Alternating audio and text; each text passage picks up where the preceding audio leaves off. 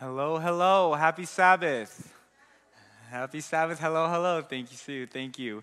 If you're just joining us, we are currently in, I guess, kind of smack dab in the middle of a series called 50 Days. Currently, we are in part 3 of this series. It's called 50 Days, and kind of the topic of this series is on the Holy Spirit. And I feel like part of the reason this idea came up for myself and Pastor Chris as to why this is something relevant and important we should preach about is I feel like for a lot of us, when it comes to the idea of God, we have a much more solid foundation of God the Father and Jesus, the Son who is here. And when it comes to the idea of the Holy Spirit, the Holy Ghost, depending on how you grew up, it's a little more hazy. It's not as solid. Like Jesus, Son of God, yes, here. God, Yahweh, that guy. And then Holy Spirit, for some of us, it's like, is it a thing? Is it a person? Is it like a vibe? What is this? And so we felt like it was important and necessary to go through this series and talk about really the role of the Holy Spirit, who the Holy Spirit is, and kind of the importance of the Holy Spirit. In part 1,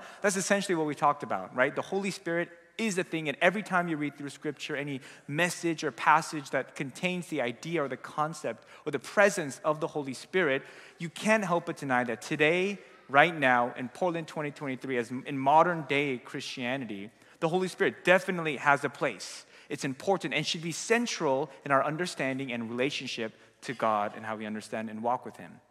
Last week, we talked about this nuanced difference between two phrases we find in Scripture that are often used in connection with the Holy Spirit: full of the Spirit and filled with the Holy Spirit. We talked about the nuance between full of being this general description of someone's character, while filled with are moments in time when the Holy Spirit fills someone for a specific time, place, and purpose. And we kind of equated all of that with the idea of pickles. If you don't know what we're talking about, then you need to check out the series.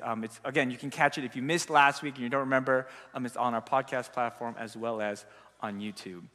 But if you remember last week, Pastor Chris teed up this series. He kind of previewed what we talk about today by saying that this is the most difficult message-topic in this series.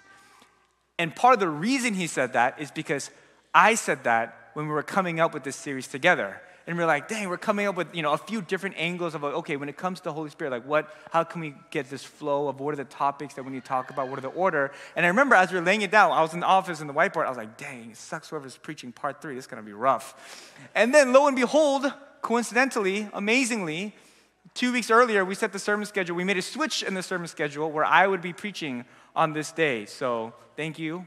The Holy Spirit moves. I love it. It's awesome. And honestly, I can't believe anyone myself. But that being said, and because I partially do agree with Pastor Chris, I do want to open us up with a word of prayer before we go into the word today.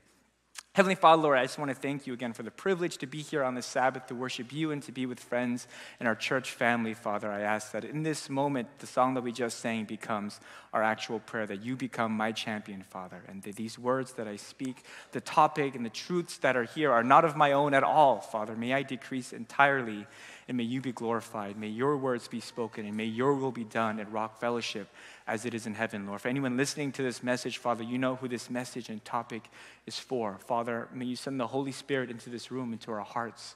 Soften our hearts, open our ears, Father. May we tune our gaze towards you. I pray this in your Son, Jesus' name. Amen. Before we go any further, I want to start by talking about this Rock Kids talk. And, Pastor Chris threw a little bit of shade. I don't know if you've ever been in this situation before, and I don't know if they'll ever ask any of you guys to come up here, Helen or Irene. But this is a really hard place to be. And I know this because I edit all the videos. And so, one, it was really difficult for me to edit myself and listen to my voice and see all my mannerisms. But the whole time, most of my footage was edited out because most of it is Eden asking me a question and me going, Eden, why are these questions so hard? And my screen time is about 2 minutes, give or take. My entire footage was 10 minutes. And it's me just complaining about it's so hard, it's so difficult. Sienna, boom, boom, boom. I asked her the question, she came out right away. And for me, I'm editing it. Eden asked the question, and there's 3 minutes of me just complaining. And I don't know the answer. I'm oh my goodness, what is wrong with you? I'm cutting out entire chunks of footage. And one of the questions that Eden asked was, and I should have seen this coming. Honestly, you're interviewing a pastor for something like this. The question was, what is your favorite Bible story? And I was like, ooh, that's a good one. And I sat there for about 30 seconds, like, oh, yeah. But I kept like using these filler words, like, Like right now, I would say, like, older than you. Okay, I think, and I was just scrambling for about 30 seconds. And to be honest, I don't know, I hadn't really thought about that question in that way in a while. And I just said Jonah. And I cut it out because as I was editing it, I was like, that's not my favorite Bible story. I just said it because I was like, Eden is watching your youth pastor struggle to come up with just a Bible story. And so I cut it out. And I was like, this is ridiculous. But speaking of that question, I actually came around to asking that in our youth Sabbath school. So I had the privilege of leading out youth Sabbath school. And generally, the way we do Sabbath school for the youth, at least specifically for the high school, is whoever is speaking, in this case it was me, will come up with questions that kind of preview the topic for whatever the main worship, the service, the message will be. And so the question I started off with, and generally we start with a more kind of lighthearted icebreaker type. And the question was, what is your favorite Bible story? Favorite Bible story or favorite Bible character. And we went around the room, and we got the usual suspects. We got Joseph, we got Daniel, we got Moses, we got like Exodus, Prince of Egypt Moses, and we had like Mount Sinai, Wilderness Moses. We had Jesus, classic, and then we talked, the story that they loved was Jesus feeding the 5,000. We had Esther, we had, kind of really the usual suspects. And I think for right now, I want to ask the question. Right now, you hear, what is your favorite Bible story? If that's too hard for you, you can think about when you were a kid, who is the Bible character that you thought was the coolest? The Bible story that you loved to be told, the Bible story that you were always excited when this is what you learned about in Sabbath school or in children's church. I imagine that for most of us, maybe not all, but the vast majority of us, it's one of the more famous, popular ones, right? You probably somewhere along the lines of Noah and the Ark, David and Goliath, Jesus walking on water, Jesus feeding the 5,000, Daniel in the lion's den. That's a very good one. Dare to be a Daniel. Moses splitting the Red Sea. And I think it's very little coincidence. It's no coincidence that the most popular, well-known, favorite Bible stories of ours, especially as kids growing up in the church that have been familiar with these, are the most, for lack of a better word, like the flashy ones, the cool ones. You know what I didn't hear in that room? I love the story of Jesus preaching the Sermon on the Mount, right? The greatest sermon of all time, but the greatest person ever. No one ever brings that up. No one ever brings up, what my favorite story is? Like Samuel anointing David as the future king. Like sets the future of the rest of the Bible up, the next lineage of where David and Jesus would come from. Nobody ever mentions that. Nobody ever mentions like the book of Ruth or the story of Ruth. It's always these kind of like powerful, cool, crazy, like, yeah. I like the story where God splits an ocean in two. I like the story where God caters for 10,000 people with his bare hands on the spot. I like the story of someone goes into a lion's den and God shuts the mouths of all the lions and proclaims his truth. Shadrach, Meshach, and Abednego, right? You go into a fire and you meet Jesus in the fire. And then you come out and you win religious liberties for your people in an exiled nation. Like, that's cool. We like those. And I think for a lot of us, it says a lot about kind of the things in the Bible that draw our attention. And to be honest, and I'm speaking as someone that kind of grew up in the church, for a lot of these stories, the fascination was these miraculous events, these wild, big displays of God's power. And in a sense, if I'm being honest, as a kid, the connection was almost, for me, Moses, that's a superhero right there. That's like a biblical Christian superhero. He had powers, he did these amazing things. And for me, the reason why I was so drawn, and I think the reason why a lot of us are drawn to these certain characters and stories, are the kind of flashy moments in the Bible where God says, boom, this is my power. Let my people go. Here are 10 plagues. Peter, you don't believe? Come on, walk on the water, right? No one brought food? Food for everyone, right? These are the stories that kind of captivate us and draw us. And I think for a lot of us, we ask ourselves at some point the question, very naturally, all these people in the Old Testament, New Testament believed in God and did these crazy things.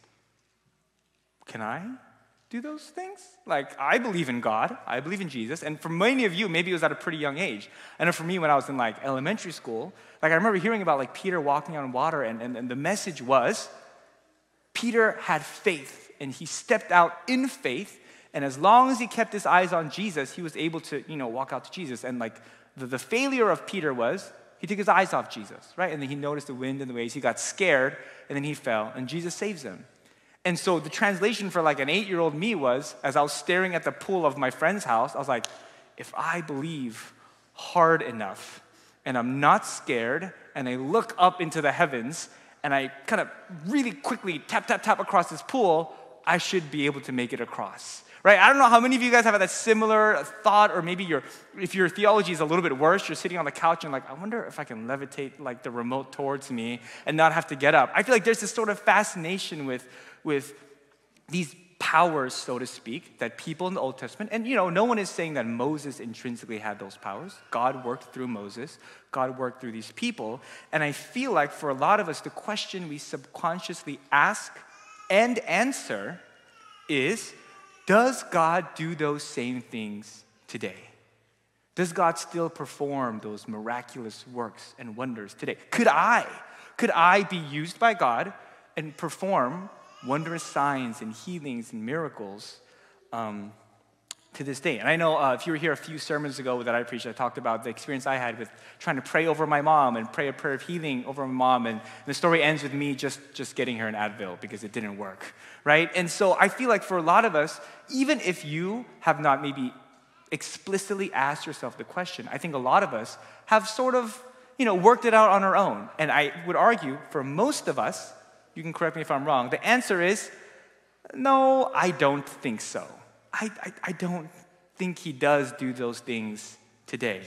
And for our purposes today, I want to reframe the question for our series. And the question I want to ask in terms of the Holy Spirit is, if the Holy Spirit is as important as Pastor Chris said it was 2 weeks ago, right? If it really is that central and vital to our relationship with Jesus, and if the Holy Spirit is a part of the Godhead and merely a continuation of Jesus' ministry here on earth, just the continuation of him interacting with us, where Jesus says, I'm going to leave, but I will send an advocate in my place. Like, don't leave Jerusalem until the Holy Spirit comes. And really, he's just a continuation of God working in his people. Then, shouldn't you and I be able to do all of the same things that all the people in the Bible did? And if we can't, well, what does that say about the Holy Spirit? Is it him? Is it us? Is it a little bit of both? Right? Is he weaker today? Like, he was like much more potent in the book of Acts and, in like the early church, and, he's kind of worn out, he's burnt out now, he's taken a back seat? Is it just we're just much more disillusioned today? Like, what is this relationship between I know and I believe the then part? Back then, all these crazy things happened. But I feel like there's a little bit of a disconnect between the now. Like, I don't know if how much or if any of that necessarily carries over. Because I feel like I speak for most of us, if not all of the people in the room, when I say I feel like all those things happened much more often back then, and we don't nearly hear as much about miracles and wondrous signs and healings happening today. So what does that mean for the Holy Spirit, for how we should view the Holy Spirit? Or is it on us? And all of these are valid questions, but in order to answer them, I think some clarification is needed. So last week, if you're here, Pastor Chris talked about this distinction between being full of and filled with the Holy Spirit. Today, I'm going to add another kind of nuanced distinction between two terms that are actually kind of similar and in line with what Pastor Chris talked about last week. But today, I'm going to add another dimension to this, and it's on the effects of the Holy Spirit in our lives. When we are full of the Holy Spirit, when we're pickled in the Holy Spirit, and we become transformed and full of and give our lives to being directed and guided by the Holy Spirit, the Bible says, generally, there are two effects that we can experience and expect in our lives. The first is that our hearts and our character becomes transformed. And the term for this that we're familiar with are fruits. The fruit of the Spirit, very popularized on the most popular list is in Galatians chapter 5. Many of you, if you grew up in church, had to memorize these 9 fruits at some point: love, joy, peace, patience, kindness, goodness, faithfulness, gentleness, and self-control. In other words, it's character change, right? As we're pickled in the Spirit, as we are full of the Spirit, as we abide in God and spend time in the Word and prayer, naturally, our character becomes changed to become and reflect the character of our Father. The second is, the first effect is fruit. The second effect that is kind of imparted on us are what are known as gifts. Some of you may be familiar with the term spiritual gifts or gifts of the Spirit. And the New Testament has these lists in 3 places. We're going to have them on the screen for you. The first is Romans chapter 12, and it's in verses 6 through 8. So we have different gifts according to the grace given to each of us. If your gift is prophesying, then prophesy in accordance with your faith. If it's serving, then serve. If it is teaching, then teach. If it is to encourage, then give encouragement. If it is to give, then give generously. If it is to lead, do it diligently. If it is to show mercy, do it cheerfully. Next list. We're going to continue on with all these lists. The next one can be found in 1 Corinthians chapter 12, 8 through 10. Now to each one, the manifestation of the Spirit is given for the common good. To one, there is given through the Spirit a message of wisdom. To another, a message of knowledge by the means of the same Spirit. To another, faith by the same Spirit. To another, gifts of healing by that one Spirit. To another, miraculous powers. To another, prophecy. To another, distinguishing between spirits. To another, speaking in different kinds of tongues. And still another, the interpretation of tongues. All these things are the work of one and the same Spirit, and he distributes them to each one just as he determines. Stay with me. Last list. There's some overlap, but these are all slightly different lists. This last list is found in the book of Ephesians, chapter 4. So Christ himself gave the apostles, the prophets, the evangelists, the pastors, and teachers to equip his people for works of service so that the body of Christ may be built up. Most of you maybe have some way, shape, or form seen these verses before. These are kind of almost a better word, maybe roles, jobs, tasks that the Holy Spirit gives and kind of imparts on his people as a part of being full of the Spirit. And again, the idea of these, and all of these are kind of spoken in the context of edifying and building up the church body at large and glorifying the name of Jesus. Now, both the fruit of the Spirit and the gifts of the Spirit, or spiritual gifts, are manifested in followers of Jesus as they dwell and are full of the Spirit. The distinction is here. The distinction is that with the fruit of the Spirit, the idea is that all 9 are manifested in your life. The idea is that you don't have to be patient, but you should probably be gentle. The idea is that with all 9, they're all manifesting in your life. Not necessarily right away, not necessarily in any particular order that they're listed, but the idea is as you abide in God, as you draw closer to God, as you abide and are full of the Spirit, your heart, your character, your tendencies will be transformed to reflect that of our Heavenly Father. A few months ago, I took a class, went down for one of my grad school classes, and in one of them, we learned about this idea of temperaments. I don't know if you've heard this before, but he said there are 4 temperaments. There are choleric, melancholic, phlegmatic, and sanguine. I'd never heard these before, but I quickly came to realize, this is essentially not that dissimilar from like a personality test, Enneagram, like that kind of realm of stuff, which I love.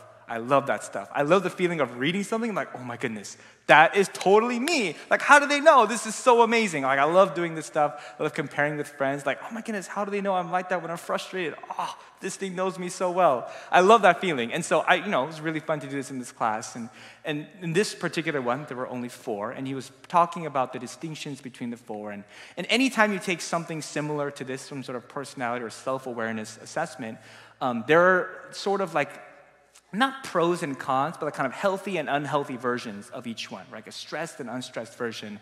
And as he was going through these, I was like, oh my goodness, this is totally me. I was so engrossed. And then he said something, the professor said something that was kind of eye-opening to me. He said, so you see these 4 kind of temperaments. He said, the idea is that the closer we draw to Jesus, the more we are transformed in the character and nature of Jesus, we start walking away from the edges and the extreme versions and kind of towards a more like neutral version of all of these. And these extreme cons or unhealthy versions we have of these, of our personalities become diluted as we draw closer to the true character and nature of Christ. And I thought it was a pretty interesting point, that the more we surround ourselves, the more we are full of the Spirit, our hearts begin to change. And maybe some of you have experienced this for yourselves. Or maybe you've experienced this in the lives of one of your friends and loved ones, where you've seen someone like you're different now. You're not the same. You're not as pessimistic. You're not as fearful. You're not as worried. You're not as stressed. You're not as something. You're much more, generally people say you look more at peace, or you look more like you have more joy in your life. Maybe that's been the case for you in your own walk. Again, this is the fruit of the Spirit. An idea of the fruit of the Spirit is that it's a holistic sort of character change that takes place when we're full of the Holy Spirit. The next are the gifts of the Spirit. And the idea of the gifts, as portrayed in the 3 passages we just talked about, is that every single person has at least one of these gifts. And they're imparted to us by the Holy Spirit. They're given to us by the Holy Spirit, and they have less to do with your character and like the kind of person that you are, and more to do with the role you play within the body of Christ. If you look at the gifts, you see they're less to do with the type of person and more to do with what you do with who you are. And this is where we go back again to the original question. Okay, fruit of the Spirit, I feel like we're all like, good. I get it. Yes, love, joy, peace, patience. Who would not love that? I could use more of that. Amen. But these gifts are where it gets a little bit more interesting, and depending on which one, potentially a little bit controversial. And so with this, we go back to our original question of, does the Holy Spirit move in the same way that he did back in the New Testament today, especially when it pertains to something like gifts? If you notice, on the list of gifts, there's a pretty wide spectrum, right? On one hand, you have the gift of like prophecy and healing, and the gift of one of them is just called miraculous signs. And then, I don't want to downplay any of them, but and then you have the gift of encouragement and helpfulness, and you're like, I want these gifts. I don't want these gifts, right? I don't want the gift of like, hey man, you're so encouraging. I want the gift of, wow, I had eczema, now I don't have eczema anymore. That's amazing, praise the Lord, right? And I feel like for us, when we talk and think in terms of, does God still move today? We're not talking about, does God still give the gift of leadership today? What we're really asking is, what about those big ones? Like the healing and the miraculous powers and the gift of prophecy and speaking on God's behalf for maybe future events. And sure, we have a few examples. I mean, if you're Adventist, there's Ellen White, and there's, maybe you've heard of someone in the mission field that did a healing or a miraculous sign. But again, I feel like, if we're being honest, we're not really concerned about, does God still give people the gift of encouragement? If we're honest, okay, maybe he does. He probably does. I don't know. But what about those big ones? And actually, the term that I found for these are called sign gifts, right? These big ticket ones. The gift of speaking in tongues, different languages, the gift of healing people, the gift of being able to perform miraculous signs and miracles. And it's no wonder, because I think there is something fascinating about these particular gifts. And actually, because of their sort of wow factor, again, they're called sign gifts, and they're really the big ticket ones. And what we really mean when we ask those questions is, does God still work in those ways, in those signs, as he does today? Does God still perform miracles through his people? Could God perform a miracle through me? And if so, well, what are the requirements? Right? Does the Holy Spirit ever fill people for the purpose of a miraculous healing, or to bring a dead person back to life, or some other miraculous supernatural work? And from what you read in Scripture and the understanding of the Holy Spirit and just general theology, the short answer is yes. The short answer is yes. Those things definitely do happen. And maybe you have a story in your own life. I know I have a few from pastoral colleagues and mentors that talk about, it's almost always actually in the mission field, where they're in the mission field and something crazy happened, and the whole village they were not Christian, they were much more pagan and kind of voodoo, and then something crazy happens, the pastor and the missionary kneels down, prays, and boom, like some miracle happens and the whole village is converted. So the short answer is yes, but for us here today, in this time and place, there are some points of clarification that I need to add. The first is, it's not really up to us. And what I mean by that is the whole idea of spiritual gifts, including the gift of healing or performing miracles or speaking in a different language, is that it's not really a menu where you look at and you're like, I would like this, this, and this. It is bestowed upon us by the Holy Spirit. The Holy Spirit, as you read as Paul talked about in his letters, picks and chooses and bestows upon each individual some sort of gift, and it's their discernment, it's the Holy Spirit's discernment as to what's going to happen. And on top of that, I think this is also very important to clarify, especially when we're trying to make this comparison between God then and God now. Even in the times of the New Testament, the notion of miraculous events and healings and signs were somewhat inconsistent at best. And here's what I mean by that. It's not like everyone in the Old Testament, New Testament, we'll talk about New Testament, Jesus and the Gospels on. Not everyone that was full of the Spirit, that was a follower of Jesus, got to perform miraculous signs and miracles. There are some important caveats to know in regarding to something like that of healings. So if you go specifically into the idea of healings, there's an example where the idea of healings is not particularly one-on-one correlated with someone being full of the Spirit. What I mean by that is this. There are certain instances when someone is healed, and as they're healed, in the process of being healed, the Bible describes them as being filled with the Spirit. An example of that is Paul, right? Paul meets Jesus on the way to Damascus through a bright light, and he's blind after his encounter. He goes to Damascus and he finds a man, a church leader by the name of Ananias, who prays over him and prays that he be filled with the Spirit. And as he does, something like scales fall out of his eyes and his blindness is healed. But in the same line of thought, in the book of Acts, there's a story of Peter and John going to the temple. And there's a lame beggar sitting outside the temple gate. And he's asking for gold. And Peter says, silver and gold I don't have, but here's what I can do for you. In the name of Jesus Christ, stand up and walk. And he gets up to his feet and he starts jumping and dancing and praising God. In that story, there's no mention of neither the beggar nor Peter nor John being filled with the Spirit, but there was a healing that took place. If that makes sense, there's not necessarily a one-to-one correlation of someone that's filled must be healed, someone that is healed must be filled. And also, it's important to realize that when it comes to the idea of healings and miraculous healings in Scripture in general, I think it's important for us as Christians to see it in the bigger scope of perspective, which ultimately, these were all temporary. In that every single person Jesus healed or was miraculously healed, every single person resurrected, brought back to life, eventually ended up passing away and going to bed, going to sleep, and waiting for the second coming, for the next reality of their life when Jesus comes in the clouds. On top of that, the healings in and of themselves continue to be inconsistent in this sense. Here's an example. Paul. Paul is someone that raised the kid back to life because the kid fell asleep during a late night sermon. So he falls out the window, kid dies. I'm sure, terrible moment for, oh my goodness, preached, and this kid is dead now. I should have added more illustrations or something because he fell asleep. And so he goes and he raises the kid back to life. So Paul is clearly someone that at some point the Spirit has used to heal, or bring the fullest point of healing, right? The fullest capacity of healing. But in the same length, Paul himself is talked about in 1 Corinthians about suffering from this thorn in the flesh. Now, there are a few different arguments of what this may be. Personally, I feel like the fact that it's specified as a thorn in the flesh implies some level of physical incapability, discomfort, whatever the case may be. Whatever it is, he asks God 3 times, not once, not twice, several times, Lord, remove this pain in my life. Let's see, physical, mental, emotional, whatever the case may be. And despite God using him to heal people in the past and from that point forward, and despite him being healed himself, God doesn't heal Paul of this. And actually, what God tells him is no.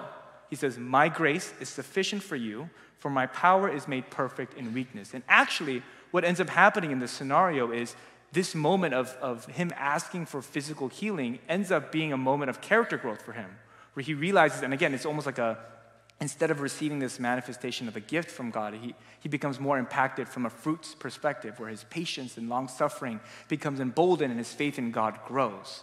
So you can see what I mean when I say that there is some level of inconsistency, even in like this golden age where all these people were doing miracles.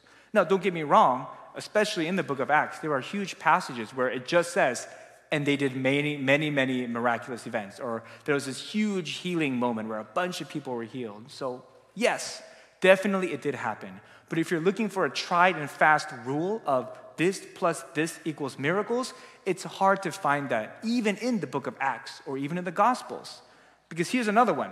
Even with miraculous signs, healings aside, miraculous signs, there are still inconsistencies, right? The general understanding, I think, is like all these biblical figures who had so much faith all got to perform these amazing miracles. And I think sometimes we view them as a symptom, right? If you had enough faith, necessarily, you got to do amazing things, right? Like look at Elijah, right? Calling down fire from heaven. But while it is true that many of Jesus' disciples did perform many, many miracles, and especially in the early stages of the church, in the book of Acts and on, there were many, many miracles and wondrous signs performed. It definitely was not the case for everyone that was full of the Spirit, that everyone that was full of the Spirit automatically got to perform these wondrous signs and wonders. Here's, I think, the best example of this. The greatest human being to ever walk this earth, not named Jesus, never performed a wondrous or miraculous sign. In John chapter 4, verse 10, there's this engagement that someone has where someone is talking to Jesus about John the Baptist. This is what he said. Though John never performed a sign, all that John said about this man was true. A short sentence, and there's much more context around it. But essentially what it comes down to, people followed John. People believed in his message. People were baptized by John. But it's not recorded that he ever did some miraculous sign. He never really healed anyone as far as this person could tell. Yet, Jesus calls this man that of all people born biologically, no one has been greater than John the Baptist. Yet this man, who had the privilege of blazing the trail and laying down the carpet for Jesus Christ's personal ministry himself, didn't perform any miracles. So I think it's faulty to say that, oh, well, if I just had enough faith, if I just believed hard enough, I would be able to do these things. Even in this sort of golden age where it seemed like everyone and their mother was doing miracles, even back then, there's no real tried and true formula for faith plus right place, right time, plus sick person equals healing. It's just not the case. Whether it's Paul, who was able to be healed and heal others, but not heal himself, or John the Baptist, you cannot argue that he was a man of God and had faith and believed, yet he himself never really performed any wondrous supernatural signs. There is just no tried and true kind of experimental formula for all this. It's not something that anyone can do if they just have enough faith or just filled with enough of the Holy Spirit. It's not a measure of our faith either. It wasn't then, and it isn't now. It's simply a gift that God chooses to give to some people for certain times and situations. But even the people that he gives the gift to aren't just given free license to use it whenever they want, as displayed and illustrated by someone like Paul. So, with all of those caveats put into place, what does that mean for us here today in 2022? What does that mean for this series? What does that mean about our relationship and understanding of the Holy Spirit? I think it's three things. When it comes to the gifts of these spirits, the spiritual gifts, the gifts and effects that the Spirit can have in our lives, the first is this: it is bestowed upon people that have given their lives to Jesus. There's an element when you look at these people that these are people that have dedicated their lives, sacrificed and submitted their lives to following Jesus. And it's interesting, we kind of talked about this in Sabbath school. I feel like growing up, I thought of these people as like synonymous with superheroes, with superpowers. But the nuanced and important difference is this: when you look at any modern superhero you look at, they are given these powers to fulfill their agenda, their idea of justice, their idea of right and wrong, and they use their powers to enforce those own ideals. When you look at people in Scripture that do miraculous signs and wonders, it's never to really push their own personal agenda. God uses them for a bigger goal, to authenticate their message that they are from God, to save people, to give and bring glory to God. There's this idea that when you give your life to God, it's a prerequisite for ever being able to do these miraculous signs, because God is going to do them not for your glorification, not so that you can have a cool story to tell, but to bring glory and draw people to his presence and his love. The second is this: we also know that we don't get to choose. We and they, both now and then, don't get to choose what our gift is. It is something that the Spirit gives. We can infer from Scripture that it is revealed to us through a process of prayer and Scripture and talking to the people around us. But it's not some takeout menu where we can pick this, this, and this, and not have this, this, and this. That's not really how it works. And arguably, the most important is this third point, that you and I, everyone in this room, anyone that gives their life to Jesus and considers himself a follower of Jesus, we all have one. We all have a gift that was given to us by the Spirit. Paul says it multiple times, and all the context is for all of these, that we have all, to each and every one of us has been given this gift as a measure of the Holy Spirit. That you and I, whether you feel it, know it, agree with it or not, have been given a gift to use for a greater purpose than yourself by the Holy Spirit. And the reason that's important is this: I would argue On one hand, it means that you are valued enough by God, that God did not just save your soul, he also imparted with you a gift and an effect to have, so that you can impact the lives of the people around you and bring glory to his name and build up the church and those around you. But also, because you have been given a gift by the Spirit, because you have and choose to follow Jesus and have dedicated your life to him, I would argue it's now your responsibility to learn, understand, and then exercise this gift to the best of your ability. And the reason I use the word responsibility and even strongly duty is because of a parable that Jesus tells. Jesus tells this parable about a wealthy man who's going away on a trip. And he gives to one man, he gathers 3 of his servants, and to one of them he gives 5 talents, or just bags of gold. He gives another 2 and another 1. And then he leaves on this trip. And immediately the first 2, the one that were given 5 and 2, put that money to work. And in doing so, they create a very generous rate of return of 100% return on investment, right, for their master. And he comes back and he looks at them and says, oh my goodness, this is awesome, right? And the third one, that was only given 1 because of fear of the master or anything else, he just digs a hole in the ground and doesn't use it, doesn't look at it, just leaves the money in a hole in the ground. And when the master returns, just gives him the bag back. Hey, I have your money for you. I didn't do anything with it. I didn't touch it, but here's your money back. If you know the story, it doesn't end well for that third servant. And if you know the story of what Jesus or the master says to the previous 2, the ones that used their money that they were given, used the gifts that they were given to generate this return, the phrase that Jesus tells those servants, I think, is one of the most beautiful lines in all of Scripture. And for me personally, and I've talked about this with, I remember I was in a car with, I think it was myself, Pastor Chris, and Pastor Junie. And it was at the end of Art of Worship a few weeks ago. And it was a long week, and we were exhausted, and we were driving the church van. And we're talking about just ministry and being tired.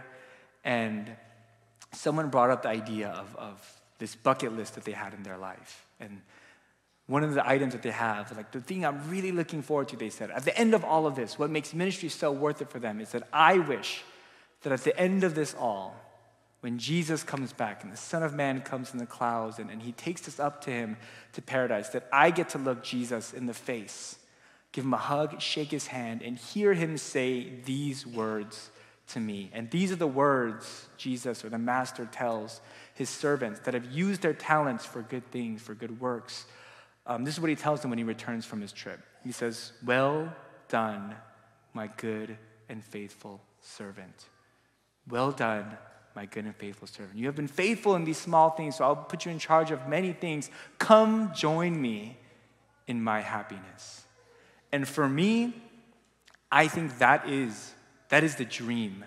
That at the end of this all, that me following Jesus into ministry and serving him, whatever he needs me to do, I'm happy with if the reward is simply that, at the end of this all, I get to look my Creator and Lord and Savior in the face, look at him, and hear him say those words to me.